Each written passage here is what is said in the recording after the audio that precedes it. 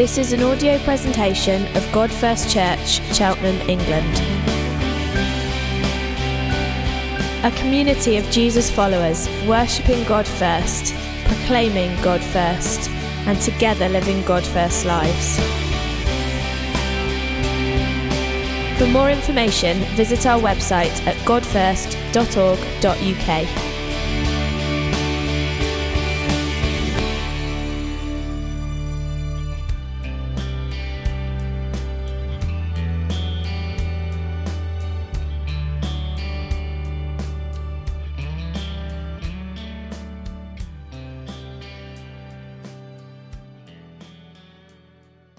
The Matt Jose up here with us. So Matt leads Gateway Church down in Poole. He's been a long friend of Howard's since they're young men. You can guess how many decades that is. And Matt also is overseeing the UK Advanced Churches, the network we're part of. I want to speak this morning about being devoted, on the theme of devotion. There are examples of devotion all around us. You see it in parents. My wife Grace stayed at home because she's devoted to the psychological well-being of our very stressed 18-year-old daughter. You see it with workers who are devoted to their job. You see it with athletes who are committed to training. You see it to amateur athletes. Naomi was just telling me about her brother-in-law who's training for an Ironman triathlon and the impact it's having upon him physically as well as in every other way. People are devoted to their athletic pursuits. People are devoted to their homes. Never-ending renovations and decorating and improving and all the rest. People can be devoted to fun. Where I live in Poole, there's a whole load of people who live in Poole because it's a good place to have fun. There's loads of people who've moved down from London, made a bit of money, started a family, come down to the coast, and actually that's their whole kind of reason for being there. Their primary goal in life is to have as much fun as possible. So you move to Poole, you move near the beach, you buy your VW camper van, you do all that stuff, you get your stand-up paddle board. That's what you do. You're devoted to fun. People are devoted to all kinds of things. There's a saying, value what you do and do what you value. And what we do does reveal your values, and your actions reveal the things that you actually are devoted to, the things that you really value. And another way maybe to think about this is to not just think about what is it I'm devoted to, but think about it in terms of what makes you twitchy if you can't do it. Because that's probably a good sign of what actually you're devoted to. That thing, if you can't do it, if you can't get it done, you start to get a bit about not being able to do it.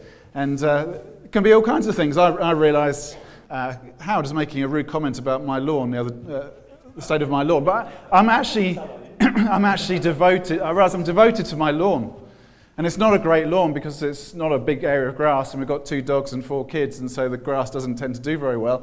But I know I sit in my house looking out the window, and I know if the grass starts to get a bit long and a bit untidy, I just get really twitchy.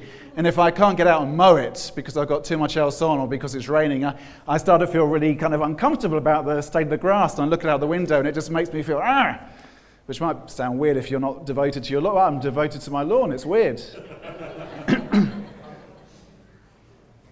I know I'm devoted to... I really like doing sport and exercise, and I'm devoted to that because I know I get twitchy if I can't do it.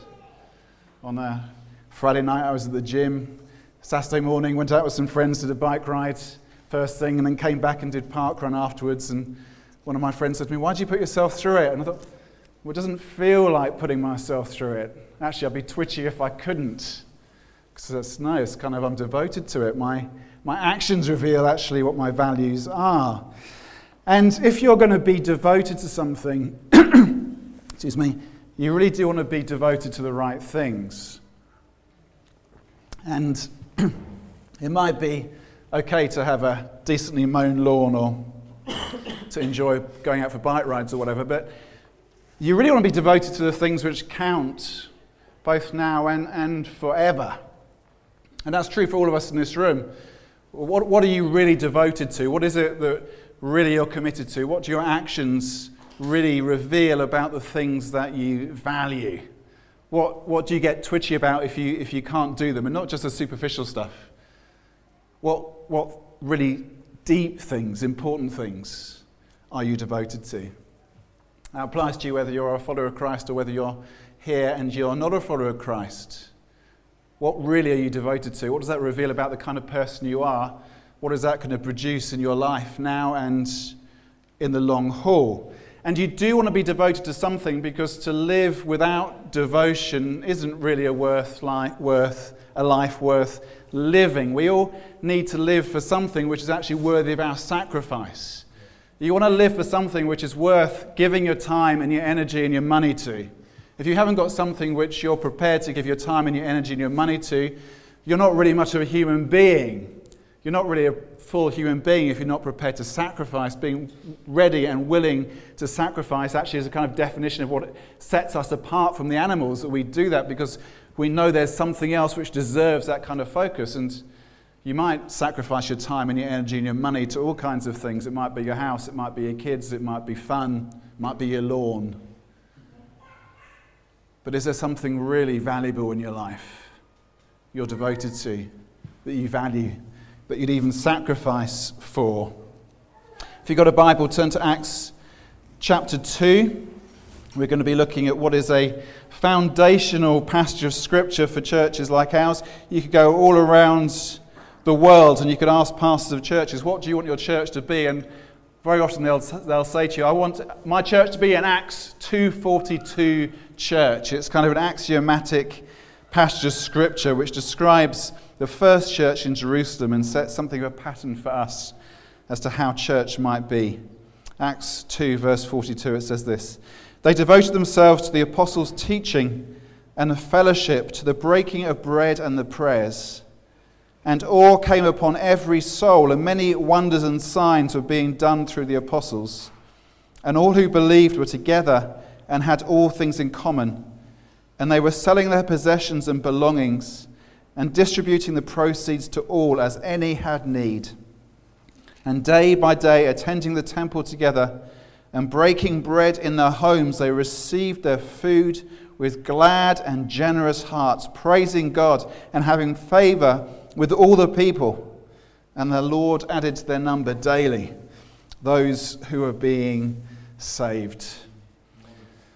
Three things about this passage I want to talk about this morning. It's a model for us and a challenge for us, and also gives us something to dream about. And I want to speak about each of those things. First of all, this is a model for us. The book of Acts describes specific people in specific places at specific times. And it can be easy to say often the kind of things that we say in churches like these is we say we want to be like the book of Acts. We want our church to be like the church was in the book of Acts. But you can't just take what is said in the book of Acts and kind of map it directly onto our context, our circumstances, because our context, our circumstances are different. First century Jerusalem was very different from 21st century Cheltenham or 21st century Bournemouth and Poole. Our world is different. So you can't just copy it across. Good example is the account just before the one I've read, the day of Pentecost, when the Holy Spirit falls upon the believers gathered in Jerusalem, waiting as Jesus had told them to do. And often you'll hear people say, we want to know the Pentecost experience. We want to be just like the book of Acts. And by God's grace, we know something of that. We know what it is to experience the reality of the power and the presence of the Holy Spirit at work amongst us. But I don't know anybody who's actually experienced literal tongues of fire appearing on their heads, as happens in the book of Acts on the day of Pentecost. It's a different season, a different era, a different century, a different context, a different time. This first Christian community was unique. I mean, think about it. This church being described here was the Christian community. There was no wider Christian world. I can go pretty much anywhere in the world, and in multiple countries there are people who I personally know or have connection with who are followers of Christ. And if I go to their country, I could go to them and know that they would look after me and I'd be able to worship with them and be friends with them. There's personal connection there because the church is spread across the world, and by God's grace I'm fortunate to know many people in many different countries around the world. That wasn't the case for these believers. There were no other Christians anywhere in the world apart from in Jerusalem. Wherever they went in the world, there wasn't anybody to go to. They were it. There was no Christian history. Think about our world, our context, our culture, that even in our so-called post-Christian culture, you just walk through Cheltenham and there's evidence of Christian history everywhere. It's church buildings, which are obviously church buildings. There's all kinds of physical artifacts which speak about 2,000 years of Christian history, Christian influence. It's all around us. They didn't have any of that. There were no Christian symbols, no Christian signs, no Christian buildings as such. There was no Christian theology. The shelves in my office with all our books, I can pick off volumes from the shelves which give me 2,000 years of thinking and writing about all kinds of issues. I want to know, how should I think about this issue? How can I understand what the Bible says about this? I've got 2,000 years of Christian theology to go to and learn from and read from. They didn't have that. There was no wider Christian world. There was no Christian history. There was no Christian theology. It was them. They were it. But these were people who had seen the resurrected Jesus Christ. It tells us in 1 Corinthians 15, the Apostle Paul says that there were more than 500 of the brothers and sisters who saw Jesus after his death, after his resurrection, before his ascension back into glory. 500 of them. And that 500, that number was swelled on the day of Pentecost as thousands were added in response to the preaching of Peter and the power of the Holy Spirit being poured out. But it's almost impossible for us to imagine that there were no Christians in the world apart from these few thousand here in Jerusalem. And so it's a bit of a category mistake actually to say we want to be just like the book of Acts. We can't be. Our world is so different, our history is so different, everything we have is so different. It's just not possible. The book of Acts is descriptive, not prescriptive. It describes for us how things were. It doesn't prescribe for us how we should be. But this community in Jerusalem does give us a model. It gives us a model. It gives us things to learn from. It gives us things to emulate. It gives us things to aspire to. We're not to say we should do it exactly the same. Our experience should be exactly the same. It can't be. But there are things here from which we're meant to learn. There are things which we're meant to try and emulate. There are things which are a model for us. And what it says about this first community of Christians is that they were a people who were devoted. Why was it they were devoted to the things they were devoted to? It was because they had experienced this transforming action of the Holy Spirit at work in them. This is where it begins. It begins with the outpouring of the Holy Spirit, which enables them to see Christ for who he is. Now, 500 of them had seen Christ literally resurrected, but when they're filled with power by the Holy Spirit, suddenly they see all that Jesus is for them and for the world. It transforms them. The Spirit is poured out, the church begins, the gospel goes forth, everything is different. And that outpouring of the Holy Spirit has to be our starting point and has to be our constant reference point. We need to know the ongoing experience reality of the work of the Holy Spirit amongst us. Yes. It's not going to be exactly as it was in the book of Acts. It can't be. Different era, different century, different context. But we need to know the reality of God's Holy Spirit working amongst us. The reality of the encounter these first Christians had with the Holy Spirit totally reoriented them. It changed their devotions. It meant they were suddenly not so worried about their lawns or about fun or about their houses. They were devoted to some different things because the Spirit of God was at work amongst them. And there's these things which are listed that they were devoted to: the apostles' teaching, the fellowship, the breaking of bread and prayer. These four things. They were devoted to the apostles' teaching. Now this is amazing. They'd had this transforming of experience of the Holy Spirit. The Holy Spirit had fallen upon this little company gathered in an upper room in Jerusalem. They'd had tongues of fire appear on their heads. They'd gone out to speak in other languages, which weren't just kind of unknown languages, but which were the languages of the nations. It was an amazing gospel declaration. Peter stood up and preached, and 3,000 responded, got baptized that day. An extraordinary experience of the Holy Spirit. And so you might expect the passage here to say they devoted themselves to experiences of the Holy Spirit. That's not what it says. It says they devoted themselves to the apostles' teaching. Now, why is that? Why were they devoted to teaching? I think it was because they were hungry to learn. They were hungry for the truth. And Bible teaching is how you grow. It's how you get strong. It's how you get clear as a Christian about the things you're to believe and know and understand. Sometimes in my history as a Christian, we've had times when God has been particularly moving amongst us, and we've enjoyed special encounters with the Holy Spirit, but sometimes that's led to kind of an imbalance where people have said kind of the mark of a good meeting is where you never get to open the Bible. It was such a great meeting, we never even opened the Bible. No, that's a fail. That's not a mark of success. That's actually a mark of failure, because the apostles' teaching to which these first Christians were devoted is now what is contained for us in the Bible. Those first Christians had no history of Christian theology, but they had what we call the Old Testament. They would have unpacked all that the Old Testament taught about Jesus, all that it revealed about what was to happen. That's what they would have been teaching from. And then the teachings of the apostles are contained for us in what we call the New Testament. This is the Word of God to us. This is the apostles' teaching. This is the apostolic message. This is how you grow. This is how you get clear. This is how you get strong through the Word of God. You've got your week in the Word coming up. Well done. I'd encourage you to be devoted in that week. You might say, well, I can't really, my lawn's looking really shaggy, it needs mowing. And if I don't get out for a bike ride, I'm going to get really twitchy.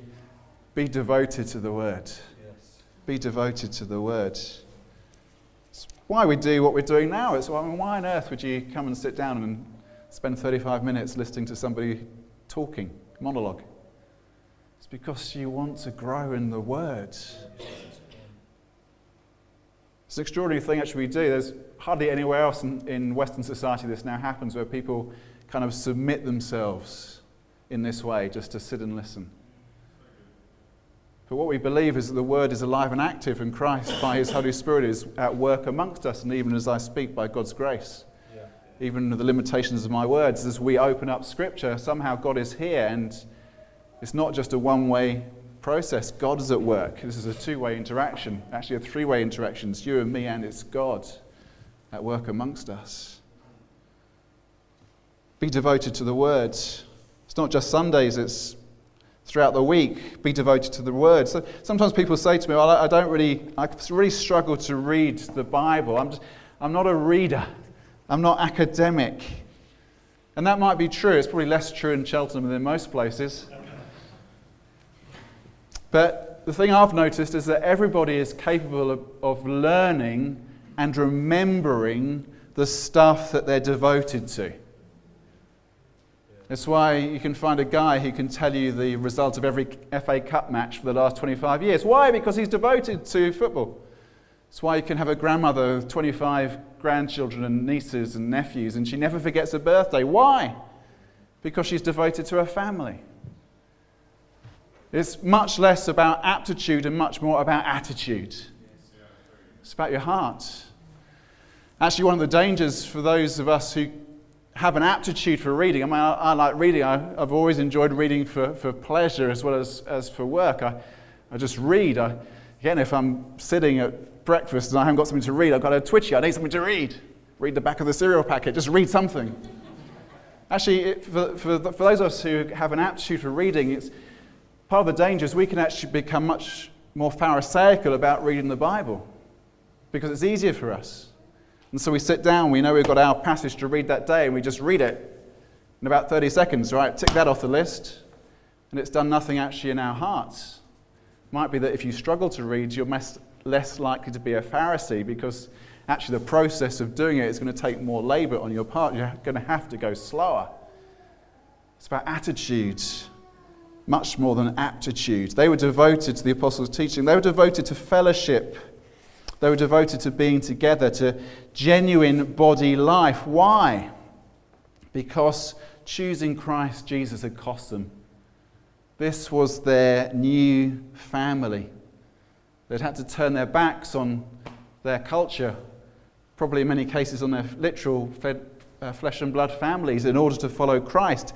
They'd paid the price to follow Jesus, and they were committed, devoted to this new fellowship. Now we need to work out how to work out fellowship.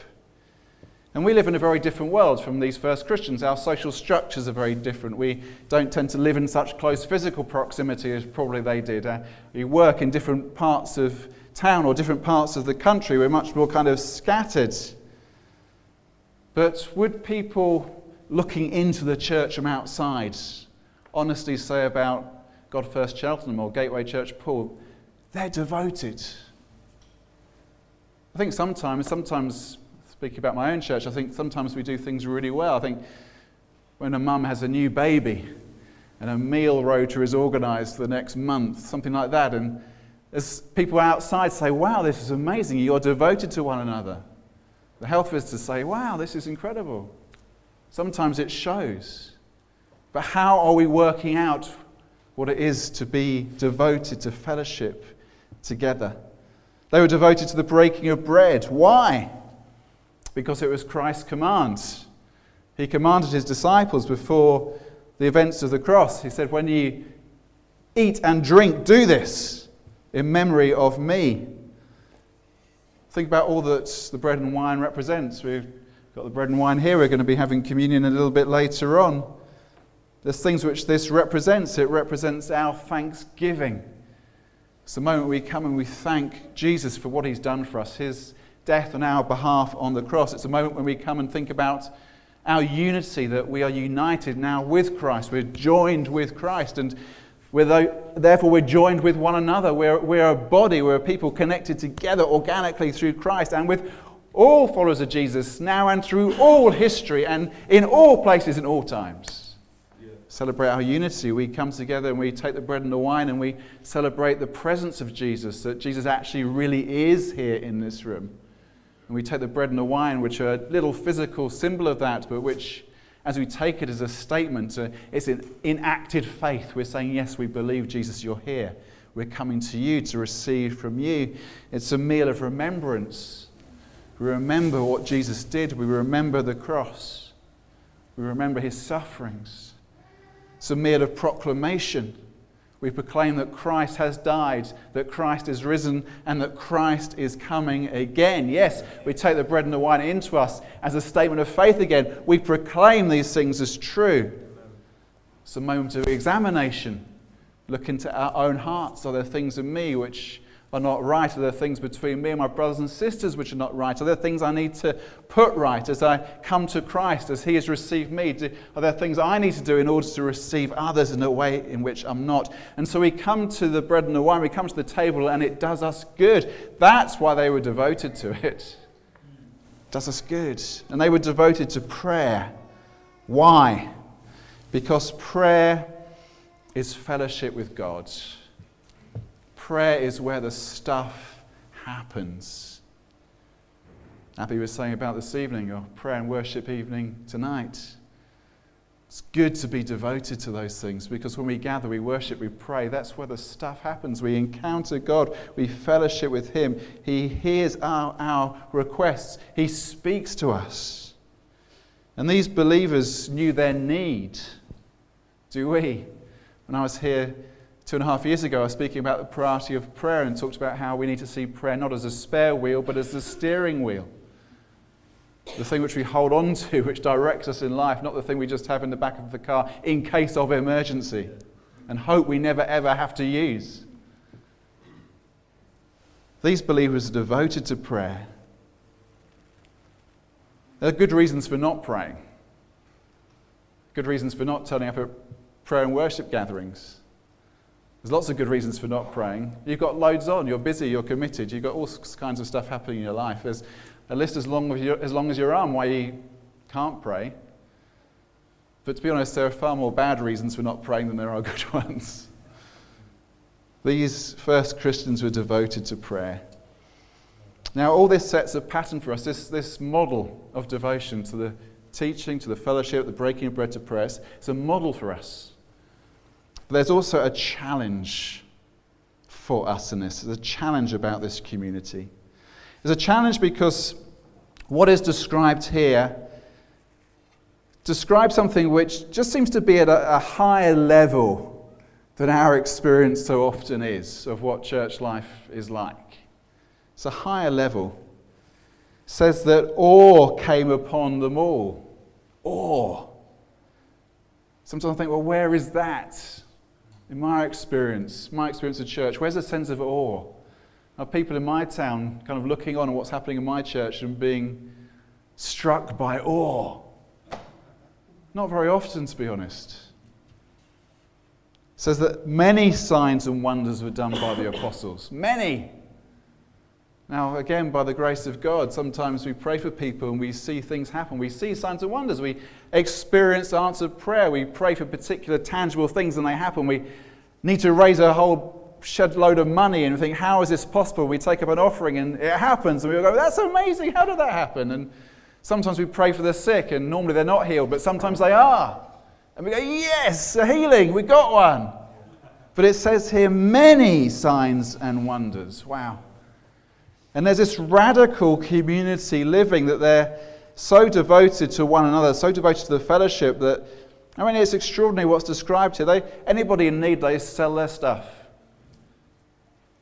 Get some money.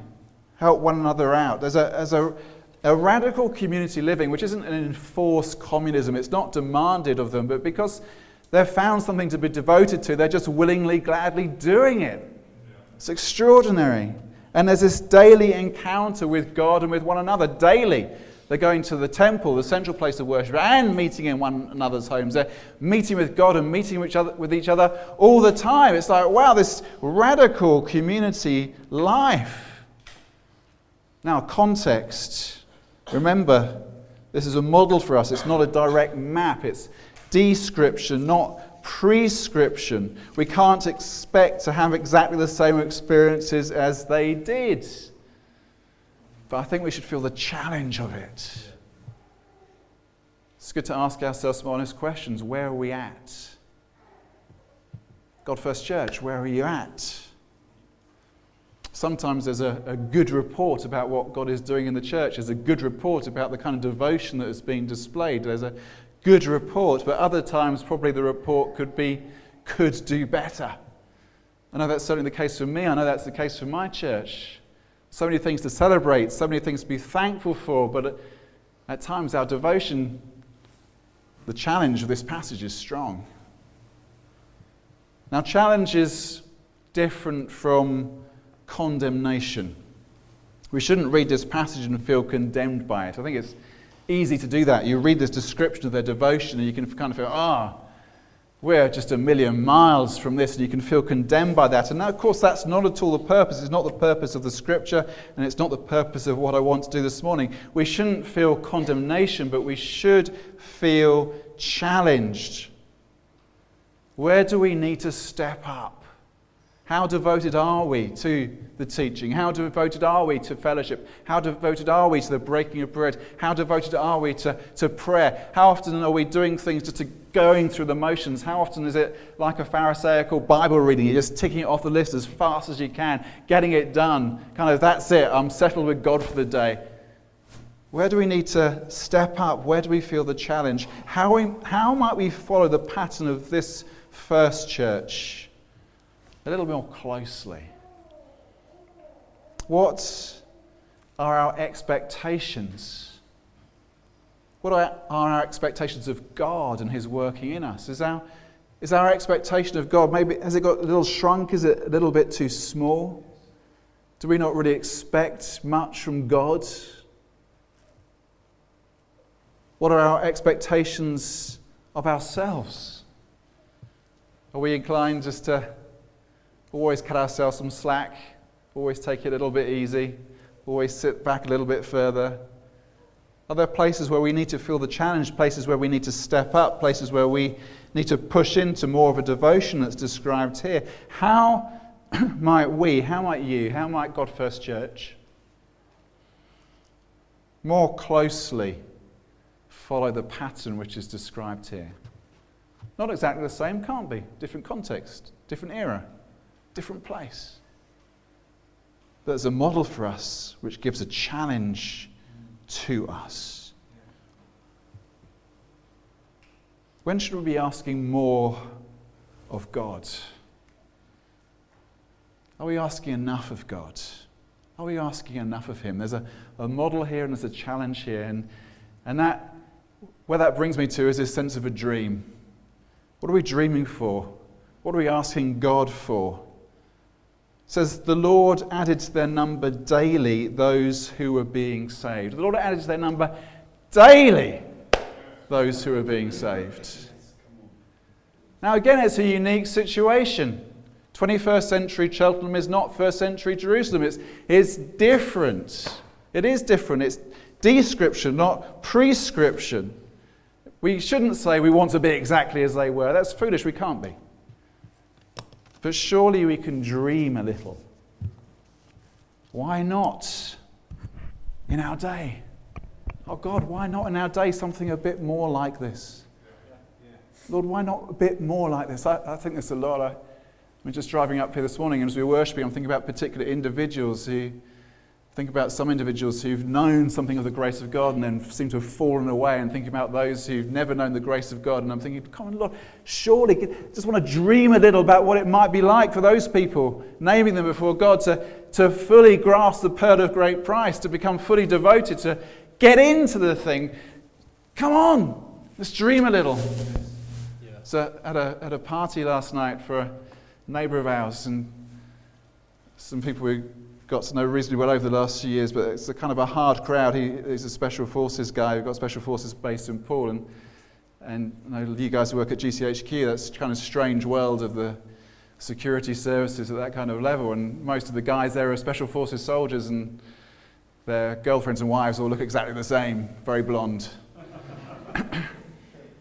And it's kind of, I went there with my wife and my 18-year-old, and we kind of stood there looking for somebody to talk to, and everybody else is in their little tight groups, and thinking, I was there looking for people to talk to and thinking, come on, just dream. What would it be like in that upper room in a conservative club in Poole, function room? What would it be like for the Spirit of God to fall in this place?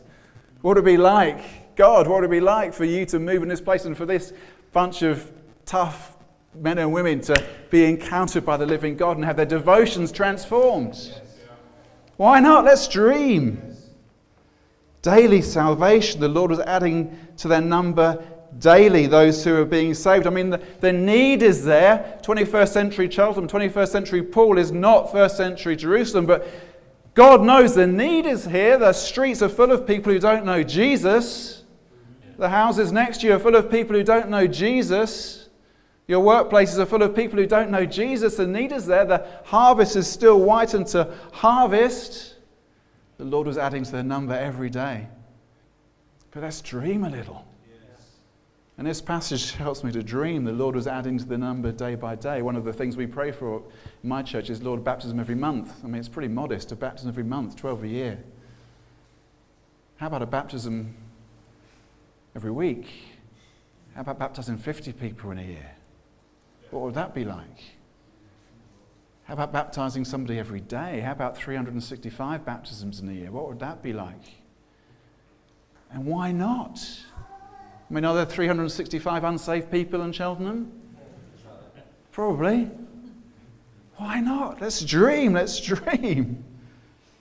I was in a gathering a couple of weeks back with pastors from across the town, and it's interesting, the conversation kind of turned to focusing upon discipleship, and a whole number of them kind of independently have been struck by how they've probably been focusing far too much on bums and seats and not enough about the quality of people's hearts and lives and discipleship, and how the Lord was drawing them to lean more into that. And one of the guys, the guy who started a church in our town just recently in Bournemouth, but it's grown very fast, and he said, in a year's time, if we were half the size but twice the commitment, that would be success. And we all said, yes, that's right. More devotion. And then I thought about it a little bit more, and I thought, well, it's a yes, but. It's always good to get a big but in. And there's a big but there. It's a yes, if we were half the size but twice the commitment, that would be success. But yes, but here in the book of Acts, in Acts chapter 2, you seem to have both. You've got extraordinary devotion, and you've got people being added daily to their number. Lord, why not in our day? Why not in Poole and Bournemouth in our day? Why not in Cheltenham in our day? Why not in Gloucester in our day? Why not in Bristol and Southampton and London and Liverpool and Glasgow? Why not in our day, Lord? Why not in our nation? It happened here, Jerusalem, first century. It's different from the world now. But why not, Lord? The harvest is there. The need is there. People don't know Jesus. Maybe the two go together. Maybe more devotion and more addition actually go together. Maybe they do. What might we be as a church? This is what I start to dream of about my church and dream about here as well. What might we be? What might God First Cheltenham be? What kind of community might you be? What kind of witness might you be? What kind of place where the Spirit of God is evidently, powerfully at work might you be? What kind of devoted people might you be? What kind of growing people might you be? What kind of salvation factory people might you be? What could God First Cheltenham be? Our friend PJ Smythe talks about the book of Acts in terms of let's do it again. The book of Acts describes the 30-year history of that first church. Holy Spirit poured out day of Pentecost. 30-year history. This is what happened. Jerusalem, Judea, Samaria, the ends of the earth. The gospel spreading out rapidly across the whole Mediterranean area. Churches being started in town after town after town. Little companies of Christians becoming bigger companies of Christians. New churches starting. Yes. Let's do it again. Yes. Why not? Why not in my town? Why not in your town? What might we do in the next 30 years? What might God First Church do in the next 30 years? What could be here in 30 years' time as a consequence of the grace of God, the activity of His Holy Spirit, and the devotion of His people? A model, a challenge, a dream. Let's do it again.